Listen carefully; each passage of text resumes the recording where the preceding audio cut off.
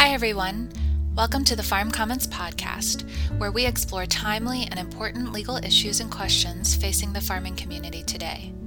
For community-based farms with a focus on sustainability, managing legal risks is especially important, as many innovative farm enterprises, like community-supported agriculture programs, on-farm suppers, and gardening classes, and unique arrangements for land access and employment, do not fit neatly into our legal system, leading to vulnerability. But through legal education, we can cultivate greater resilience for your farm business so that you can continue to grow in ways that best support you, your relationships, and your community. At Farm Commons, we'll show you why and how. Thanks for tuning in.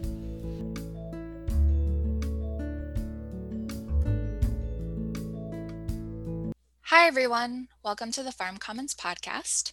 My name is Eva. I'm an educator with Farm Commons, and I'll be your host for the show. Today, we're really excited to be kicking off a Back to Legal Basics series. We know all you farmers and ranchers out there are busy in the fields, at market, at the processors, and so we want to cut out the fluff and get down to the brass tacks about important legal practices that are good to cultivate at any time of year. So our intention for this series is to provide an opportunity for you, farmers and ranchers, to take a look at the foundations of your business and to double check how things are looking. If we can imagine the farm business as a home full of life and activity, we want to make sure that the foundation of the home is solid enough to keep containing all of that good life and activity. And so the same thing goes for farm businesses. We want to make sure that the space we're operating within is healthy and strong, and so we want to take a good look at who's involved, how are things being managed, and see if current actions are in line with our long-term goals as well as our short-term intentions. So when you make the time to check out your legal foundation, you can then be better prepared to incorporate changes like adding insurance coverage, updating governance documents, changing your business structure, or amending a lease agreement so that you can achieve your farm goals. So today I'm here with our director, Rachel, and we will be discussing farming with family, getting in and getting out. Hey, Rachel, how's it going? Hello, great to be on the podcast again. Yeah, it's good to be here with you and digging back into some basics. And I don't think anything gets more fundamental than family. And then also farms, the source of our food. So maybe we'll kick off here with some personal stories about the overlap of personal family life and business life. And Rachel, I know you've had some experience with that in non-farming context, but that experience is very important to Farm Commons. Exactly. Yes. So Farm Commons is 8 years old. And 5 years ago, I had my first child. And then less than 2 years after that, I had two more children, twins. And so I had on my hands, a full-time job, Farm Commons, and I had three children under 3 years old. So it's kind of an urgent situation. And my mother was gracious and incredible enough to quit her job, move in with my family, and become our nanny, basically. So this was a big crash course in working with family for me and my family. We had to work with her on, okay, what are the hours for this position? What are we paying you? What are the responsibilities, the duties? And we saw the most glorious and joy-filled sides of working with family, and we also saw the difficult struggles, and the deeply human side of working with family as well. It's not just business. So it was a very much a learning experience, and a good one we all grew from. How about yourself and working with family? Oh yeah, that the learning experience and growing from that resonates with me a bunch. Um, for previous listeners who are returning, you may have heard in other episodes that I used to farm full time. For you new listeners, that is what I used to do, and I did it with my former spouse, and we we had a really hard time setting healthy boundaries between work life and family life when we both lived on the farm. Our house was on the farm. Everything needed doing all the time, and it was so hard to cultivate a healthy farm business and a healthy family at the same time, because when something didn't go right on the farm, that would inevitably sneak into family life. And when something came up in family life, that inevitably snuck into a day's work on the farm. And so there's a lot that can really be wrapped up into farming with a family member that we took for granted that we were family farming together. Like, oh, my spouse and I, we don't need to think through all of the potential things that will go wrong because we have each other's back. We're gonna create an LLC and be equal member owners. We're not even going to talk about what that means, or who's contributing what and when and how are we accounting for it. We did what we thought were best practices pretty blindly, and I think we did that mostly blindly because um, we were driven by, I think, honorable idealistic intentions that we were always going to be together and we would always be farming. But it's almost like that blind idealism led to us not being together and no longer farming. And so it can be really, really hard and also really important to talk about the nitty-gritty business details, especially with your loved ones, because there's not just the business relationship, but there's also the family relationship. And like you said, totally a growth experience with a whole lot of learning woven in. Exactly, exactly. And there's so many values at play, having children, in my case, is an expression of values. Having a farm is an expression of values. Working together with our family is an expression of those values. And so it can be really painful when things don't go right. So part of what Farm Commons is here to do is help folks think about ways that they can get ahead of those problems, ways that we can support good conversations and good action steps that help create resilience. When we can do that, when we can foster that kind of resilience, we're not just supporting a farm as an economic and business unit, we're supporting a farm as a family unit and as an expression of those values too. So the work becomes that much more valuable. Yeah, absolutely.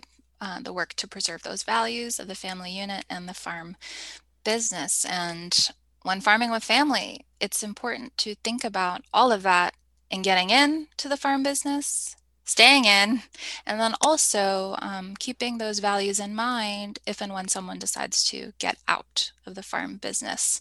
And so that's what we're about to get into is really a process of taking an inventory of what to consider, legally speaking, when farming with family, so that you listeners out there can work through these key considerations in your mind or on a sheet of paper and check through the aspects of your family business foundation that are strong and good and those that need tuning up or maybe even replacing. And so, when farming with family, whether family means relatives or spouses or both, there are three key legal topics that you will want to discuss together. And to be clear, there's many legal topics out there, but there are three key ones that we've identified that are important basics to return to again make sure that your foundation is strong, and if it's not, that we can make it so. So these three key legal topics will set the stage for how one gets into business and also help provide context for how one will get out. And those three are decision making, roles and responsibilities, and ownership and employment. And so right off the top of the list, decision making. So decision making, of course, is a key function of the farm business, and those decisions span from more immediate ones, like about what to grow and where to sell, to longer impact decisions like taking out loans, purchasing new equipment, and also bringing on new business partners, whether they're family members or not. You might be bringing in non-family folks into a family farm business, and also deciding how to let existing partners go, um, both like literally letting them go. They've decided to leave. And then also the process for how their departure is handled. So these longer impact decisions are ones that all business partners should discuss and make a plan for. And so, yeah, okay, make a plan. You know, you have your crop plan, your business plan. Here's another plan that you need to make. Well, to get us started, we'll move into a reflection here that will hopefully help you visualize what this plan might be, how it might look, and whether it's feasible for you where you are in your farm family life right now. So consider, how are big decisions made for your farm? And by whom are those decisions being made? So in the context of getting in and getting out, think about, how are you deciding when and how to bring someone into the farm business, like a child or a sibling or a new spouse. So is a vote taken when we're considering bringing someone in? If so, how is a vote called? Is there a meeting that needs to happen first? And also, when it comes time to actually voting, does each family member's vote have equal weight or not? And how about deciding to leave the farm business? When does notice need to be given by? And how does that notice need to be given and to whom? Is there a process for deciding what to do with the departing family's members' interest in the business? Or maybe that plan is already laid out. Maybe that's that someone's already departed the farm business before and also entered, and your family farm business has a plan in place. So you might already have those documents or processes at the ready.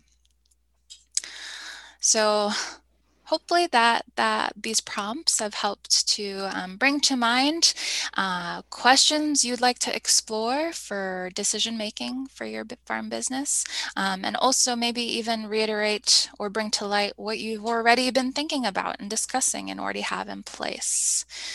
So Rachel, for folks who are interested in moving forward with getting a concrete vision of decision making down, what would you say are the key action steps for moving forward here? Right, right. So that's a great list, Eva. How are big decisions made?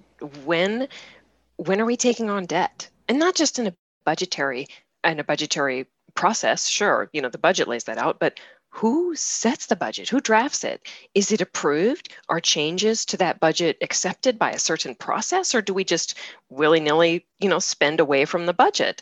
We've got to figure this stuff out.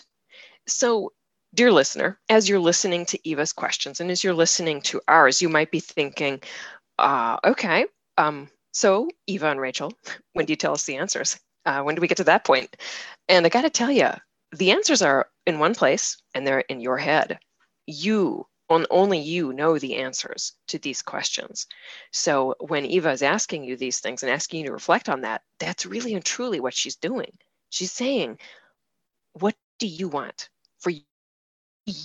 for farm decision making in your family? You might be thinking, this is a farm law podcast. You're supposed to tell us what the law says, and you're supposed to tell us to go to an attorney. Well, you are the first source of authority for what is best for yourself. So when these questions come up, really the best action step that an individual can make for themselves is to start writing down answers. Now, of course, at Farm Commons website, we have a lot of detailed questions, and we do have some models. Models help us think of possible answers to it, but that's really all they are. They're sample answers that a person might come up with to answer these questions. But you, listener, know in your own head what is going to be right for you. The process of getting started in defining these things is simply to write it down. And you can do that in whatever way works best for you. There's nothing wrong with pen and paper. There's nothing wrong with a laptop. There's also nothing wrong with a voice memo. Many of us are used to using our laptops or our cell phones in all areas of our life. We can start to use them in creative ways to help make these things happen. You don't have to start by sitting down and sketching out. Whereas, heretofore, the parties below affirm that you don't have to do that. Start with an actual plain language decision-making process that you would want to follow for you and those who are in your family together. Now, once you get some answers down on paper, what you're headed towards here is a little something called the governance document. And that's where our legal terms start to get tied in here. Who makes big decisions? How you get in and how you get out of a business? Well, those sorts of big things are embodied in the thing called the governance document. Now, more specifically, when you have a LLC, it's called an operating agreement. When you have a corporation, it's called bylaws. But that's what they do. They organize the basics of decision making within that unit.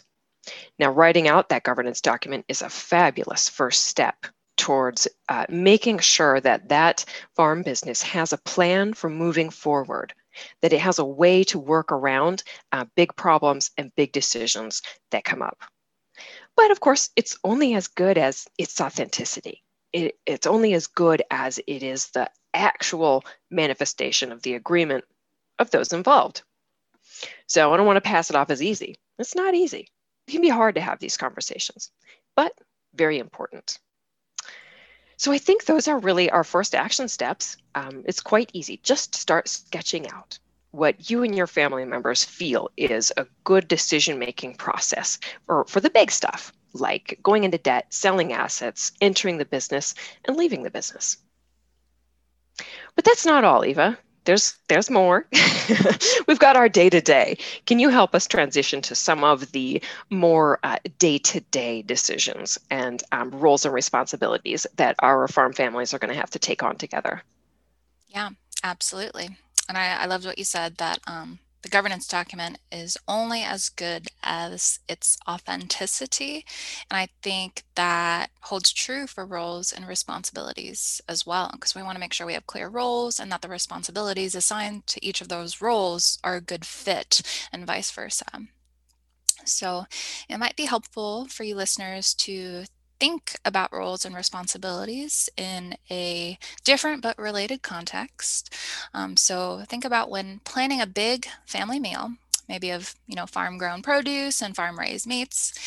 It's really helpful to know who's cooking what dish so that every element is attended to and everyone can have a working, clear vision of what the final table is supposed to look like so that eventually we can all sit down together and actually enjoy the meal rather than stressing about who forgot the bread in the oven, who didn't do what, where are the forks, why are the glasses dirty. So the same thing goes for the farm business.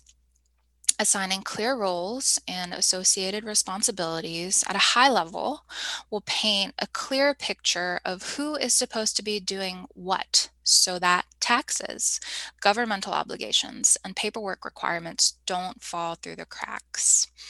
And this really matters, especially in family businesses where assumptions that matters will be taken care of, like in my personal experience, can actually end up hurting both the farm business and the feelings of family members involved. And so that's why it's so helpful and important to identify, what responsibilities are there within our farm business and, which roles can we as the family members involved in the farm business step into and take responsibility of to make sure that they don't fall through the cracks.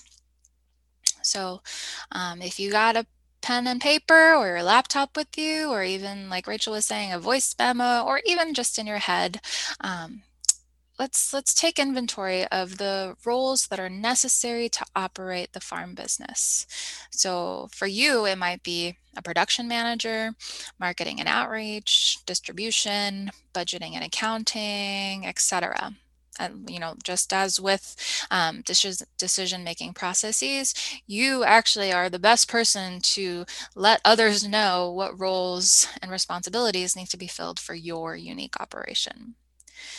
So once you take inventory of the roles that are necessary to operate your business, next identify the key responsibilities that have to be met each quarter or year or whatever interval that your business is managed on, such as taxes or even organic certification audits, LLC filings, whether they're annual or biannual. You should probably know that if you have an LLC. and also make a checklist of those responsibilities. And then which role will be taking care of each one of those responsibilities. And then you can even go so far as to identify which family member is already operating within each of those roles or not, and see who's already doing um, what. If Aunt Sue is already taking care of the books, and your sister Sally is doing the field work, and is also very well acquainted with the Secretary of State's website and is helping with the LLC filings. Knowing who's already doing what can open up a conversation for celebrating their strengths.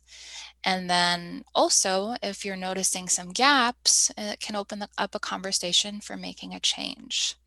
And so this exercise it can be helpful for boosting morale, if you want it to, and also for, again, strengthening that foundation of your family farm business. So hopefully you've been able to reflect on what those roles and responsibilities are that keep your business running day to day. And I am sure Rachel's got some action steps for us to help you move forward, legally speaking. Eva, I love the focus on how we can use this exercise to be the bearer of good news, because oftentimes the person who's taking on this role of risk management or trying to organize things around the farm can be seen like, a bit of a taskmaster, like, oh, here you go, trying to create work for all of us when we're just trying to grow some good stuff. And it can be a burden to take on that role. But I love what you're saying about how it doesn't have to be a burden. We can turn this process into something that really is celebratory too, not just mechanical. But that being said, I am here to discuss some of the mechanics. Yeah. Bring it. We're ready. Exactly. So you've outlined some great questions to ask and some good points to reflect on so that we can get a good start in discovering what roles and responsibilities do we need to discuss. But once we do that, memorialization, writing it down, that's always a really good thing. Writing things down is what helps us to remember them, which helps us to review and organize our thoughts going forward. So when it comes to roles and responsibilities on the farm, there's a few different places that these tasks might get memorialized in a legal sense. So we already talked about forming LLCs and corporations. Specifically with the corporation, most state laws are going to require that we appoint 3 officer positions, usually. Some only have 2, some have 4, but generally you're going to see 3 different officer positions: treasurer, president, and secretary. And a person is supposed to be elected, appointed to fill those roles. This seems very formulaic, like, oh my God, who wants to be the president now? But there's a legal function to it. The president is supposed to take on the role of setting meeting agendas and deciding what's going to be talked about. That's a really valuable role, making sure that issues come to the fore for people to talk about. The treasurer is supposed to, and again, these things can change, is supposed to be in charge of preparation of financial reports, making sure that the books are in a place to properly file one's taxes. Again, extremely valuable role for making sure that we are square with our obligations to the IRS and others. And then you have the secretary. The secretary is responsible for maintaining minutes and doing various administrative duties as may be assigned. Minutes, of course, help us remember what we talked about in a meeting and what decisions were made. So often these officer roles get sidelined as just, that's just boilerplate, that's just legal talk, but they can be an opportunity to think about these roles and responsibilities and make sure that they're carried out. Now, that being said, they're not the end of the line. A farm is going to have, well, don't have to have, but it's really nice if a farm has a budget each year. It helps us understand where we're going. It's nice if they have a marketing plan and probably a crop or production plan. What are we producing? Who are we selling it to? And how much money do we think we're going to pull in? Those are 3 golden opportunities to create 3 policies: your budget policy, your marketing policy, and your crop or production policy. And those policies just sketch out, hey, Each year, in January, we're going to sit down and look at our crop plan. So and so is going to propose a plan, and then we're going to discuss it and we're going to approve it. And here's how it'll be amended. Same with the budget. Someone's going to propose it, we're going to talk about it, agree upon it, and maybe over time we'll amend it throughout that year. It's just so helpful to have that stated who's in charge of doing these things. Now, stuff like policies are usually, they're not written into the governance document, like they're not part of the operating agreement, but they are often referred to in the operating agreement. Like the operating agreement will say, our goal every year is to prepare these 3 policies, and our goal is to do so by XYZ time. So it's not like, the farm doesn't dissolve if it doesn't happen, but it's a goal that we all strive towards. The third place I want to talk about memorializing roles and responsibilities is in job descriptions. Now, this is the least legal thing I have to say for this section because usually we're talking about a job description that is completely informal and non-legal. It's like, hey, you're in charge of the CSA and I'm in charge of the wholesale accounts. Job description. Ideally, though, we go a little bit farther and describe exactly where is the line between those 2 accounts. What about the stuff that's not specific to either of those? So there's a lot of good opportunity to go a little bit deeper. Sometimes, though, we are talking about actual employment and a legitimate job description with a wage. And so there I want to pass it back to you, Eva, because the next thing I know that is on our agenda to talk about today is that interplay between ownership and employment, which is such an important issue when we're talking about family and how we're working together. Yeah, for sure, Rachel.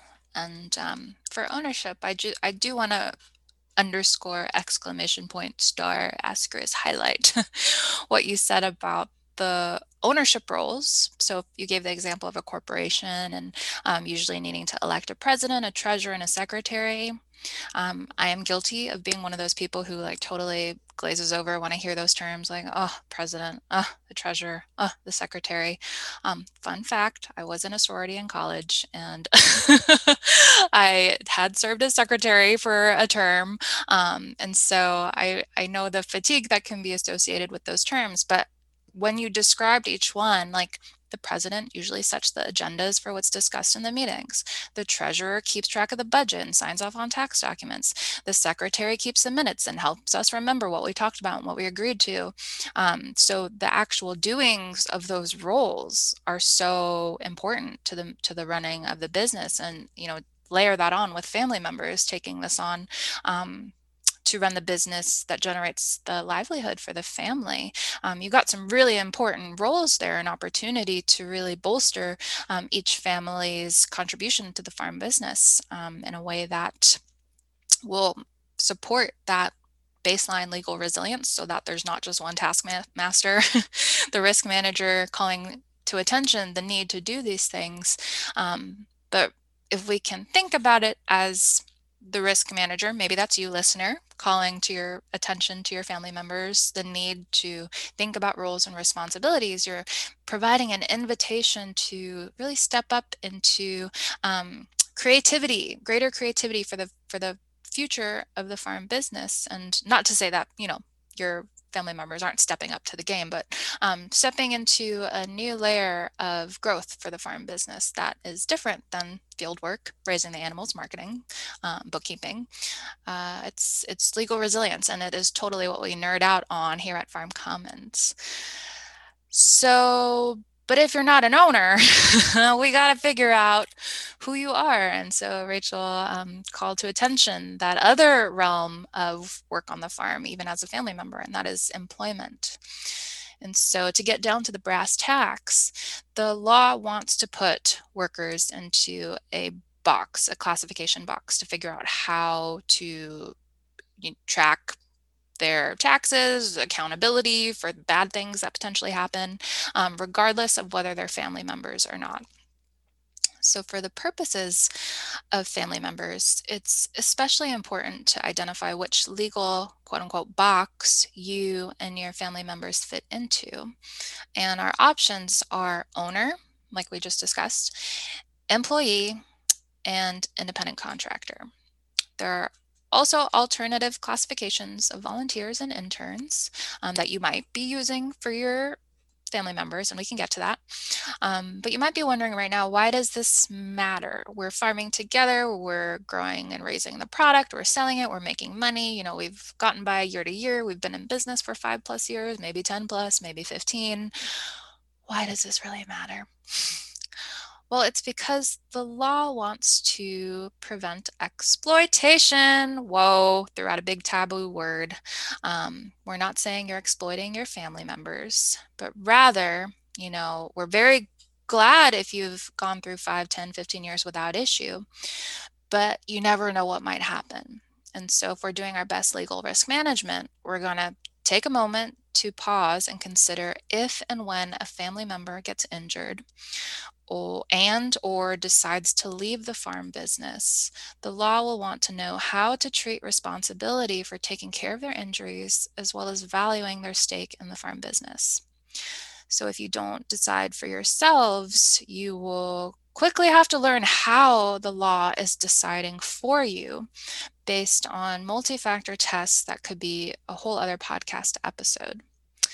And so that's not to say that, you know, what you decide will be what the law agrees with, but rather the law has a system for classifying workers on the farm. And it's very important to be aware of that when you have people working on your farm, especially if they're family members. So in terms of reflecting on how we can move forward here, you can jot down all the family members involved in the farm business on a piece of paper, or just think about them in your mind if you're listening while on the go. And think of involvement as anything that is the work of your for-profit business.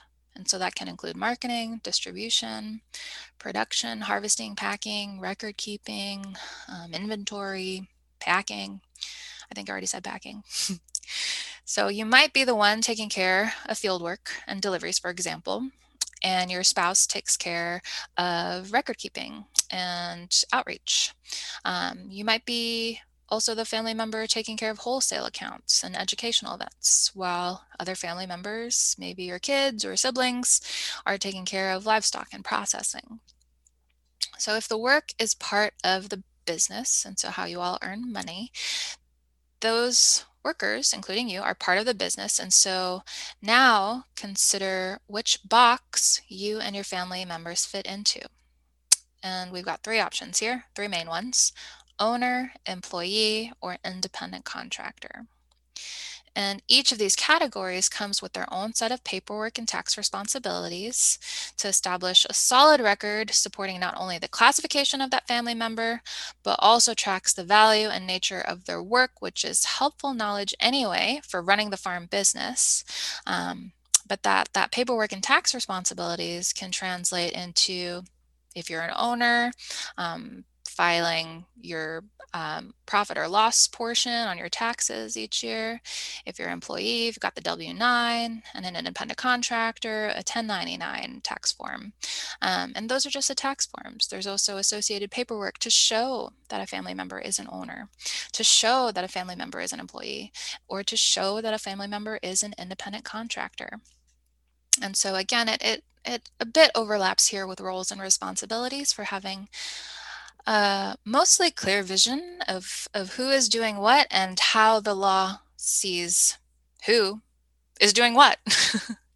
So in moving forward, there are some action steps here, and employment law is one of the hot topics at Farm Commons and one that we've done extensive research on, but I know Rachel's gonna do her best to distill it down to just what you need to know.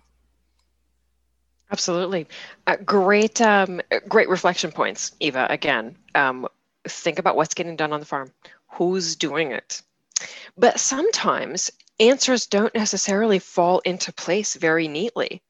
I absolutely receive phone calls from farmers who say, well, look, I'm sitting down to write an operating agreement, but I'm not sure who the owners of this business are. You know, I mean, there's me, and then there's my brother who helps me out. Is he an owner?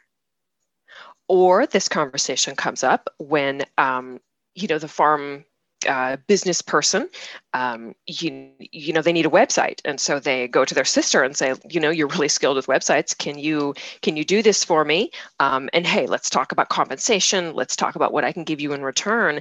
And the conversation in these situations can get really squishy. We don't quite know what we're talking about. Are we inviting that person into ownership? Are we asking them to be an employee and we'll give them a W-2? Or is this well, I'm going to give you $3,000 to create a website? Like, what is this? So we need to reflect on who is doing the work and what that box is that they fit in.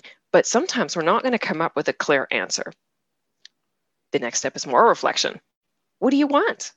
What box do you want to put them in? And this is a really important one for people to think about. I absolutely see, well-meaning people who sort of jump into the, ownership, especially if we're talking about a significant other here, he's my boyfriend. He's going to be an owner, and I think that happens because when we think about farm families, we think about ownership, and we think about that close-knit relationship that is a mix of family and a mix of law, and it is everyone in, everyone is all in. That does not have to be the first answer. And it may be that, look, for the sake of mine and my sister's relationship, the best plan here is an independent contractor. We got a little, I'm going to give you $3,000. You're going to give me a website. And I know it's going to be hard for me to come up with that $3,000, but, maybe half of it'll be in bacon and, a lot of kohlrabi on the top. We can come up with alternative ways to pay for it, but we go in knowing you're a contractor of mine, and we're going to perform this one thing, and I'm going to give you this thing. It is neat, it's clean, it's understood, and we're not getting squishy and gray areas here. An employment relationship may certainly be a possibility. And I know it's weird if I'm going to go to my spouse or my significant other and say, hey, do you want to, I'll be your boss. You can be my employee. Like, kind of awkward, but that just might be the best approach. Honestly, that lets the person quit. And it lets the person quit with a clear pathway and less disruption. It's just, hey, don't pay me anymore and I won't do the work anymore. And we'll all be fine, right? There's not the messiness of the separation of ownership and, taxable events and, the books and all of that sort of thing. So, I know it's not a majority of folks that are going to jump to this ownership answer, but if you're that type of person, don't do it. Think clearly about which of these boxes are the best. And then, of course, take the advice of your, legal education pals here, write it down and document it. If they're an owner, they got to be written into your ownership documents, and you need to know what is their percentage of ownership. And that means, what did they give you to get into the business?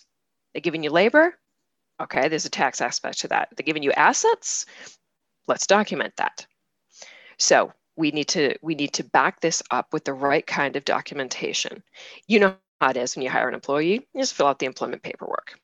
And if you've got an independent contractor, a nice, neat little independent contractor agreement will help protect the both of you if the IRS or any other government agency starts looking around to see what you're doing.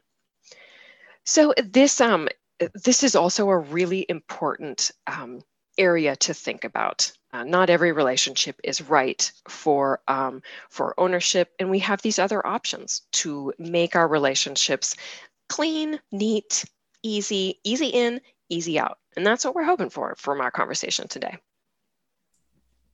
Yep, easy in, easy out. And we've been chatting for about 30 minutes here, and I think you all have done a great job, you listeners, walking through that list of key legal considerations with Rachel and I for farming with family.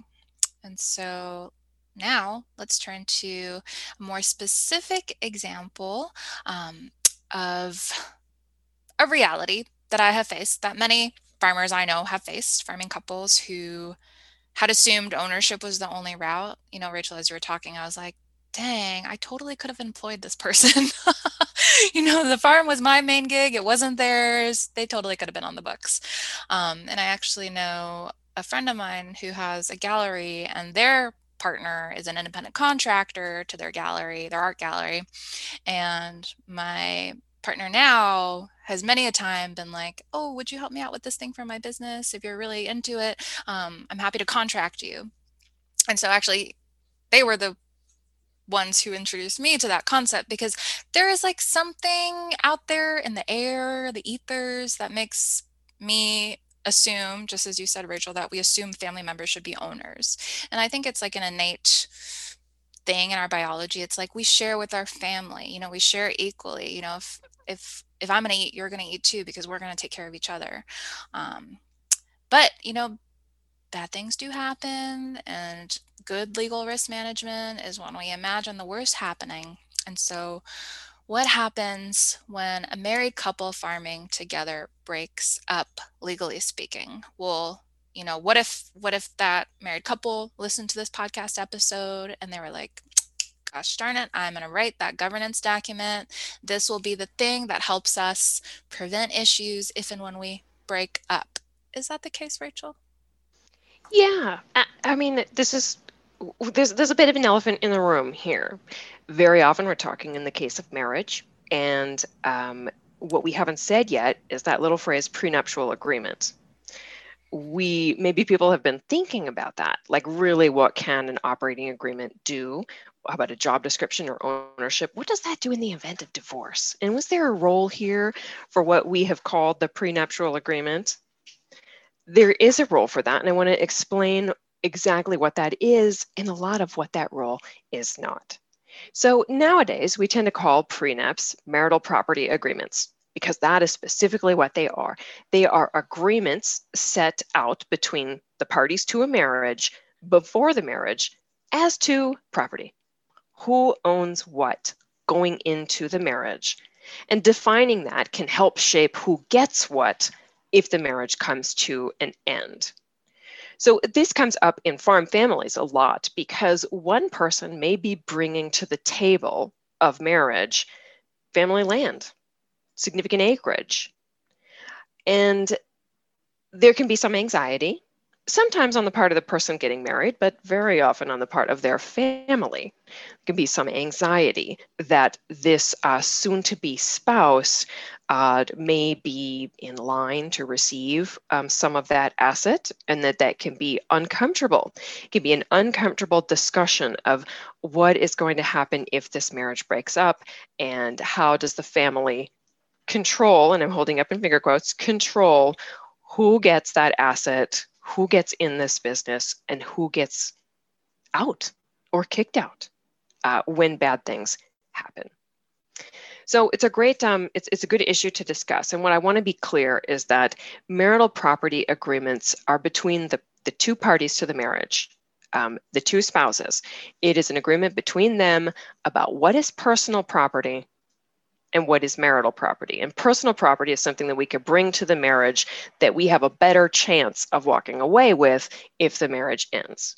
It's not 100% secure. The judge's interest in the event of divorce is making sure that justice is served and assets are divided fairly. But the judge would look at a marital property agreement and say, okay, I see what you agreed to beforehand. That seems fair. And maybe then would incorporate that into the final agreement of the parties. But it's also possible that a judge would look at that premarital agreement, that property agreement, and say, well, this was terribly, terribly unfair. This is not, it would be a disservice to justice to carry out this agreement, and so I will not do it. So I'm dancing around the issue, because I'm saying, look, I want folks to know that marital property agreements exist and that they are used to influence how we get out of marriage, but they are certainly not a silver bullet. It's not the solution in advance of all of this other stuff that we have talked about. The court is still going to go for fairness. And fundamentally, a marital property agreement needs to be the decision of the two people getting married, not their extended family. The extended family does have other resources, and certainly where that extended family is a part of the business, a part of the partnership or the LLC, we're going to have our governance document, and that's going to affect, responsibilities and all the issues, debt, departing members, all that good stuff. So we have those other factors. The other thing that extended family holds, particularly the older generation, is they have their will.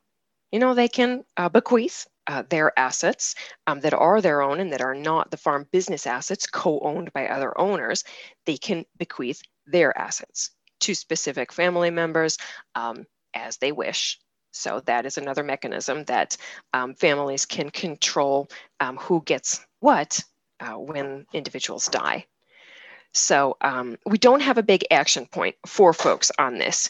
This discussion of a marital property agreement is a little bit of an addendum, because we thought it might be lurking around in people's mind and something that they should be aware of about what role it plays.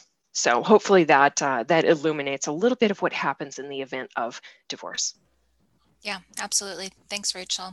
It's not either or for a governance document or marital property agreement. It's both and. And yeah, I'm not going to say too much about that because we're on the verge of another podcast episode on marital property agreements for couples farming together. But we do have something in the works on an episode of farming with loved ones and managing stress with paperwork. So keep an eye out for that coming up here soon in this Back to Legal Basics series that we are going to be running this summer on the podcast. So great way to tie back in writing a governance document, Rachel, and the utility across different family members, whether married or, parents to children, and or, passing assets on between generations, because there's the will for that. And of course, the management of the farm business is what needs to go on its own in its own self. And so all those other considerations are layers to add to this paperwork party. And so moving forward, reviewing action steps here are to write a governance document. And the good news is you already actually have a head start by working through the reflections that we've shared in this episode. And feel free to press rewind or replay to walk back through.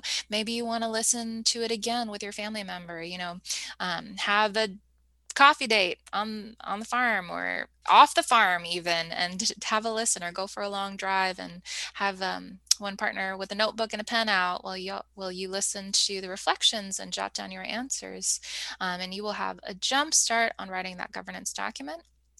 And also action step number 2, consider creating policy documents that you update as needed and that you refer to in your governance document.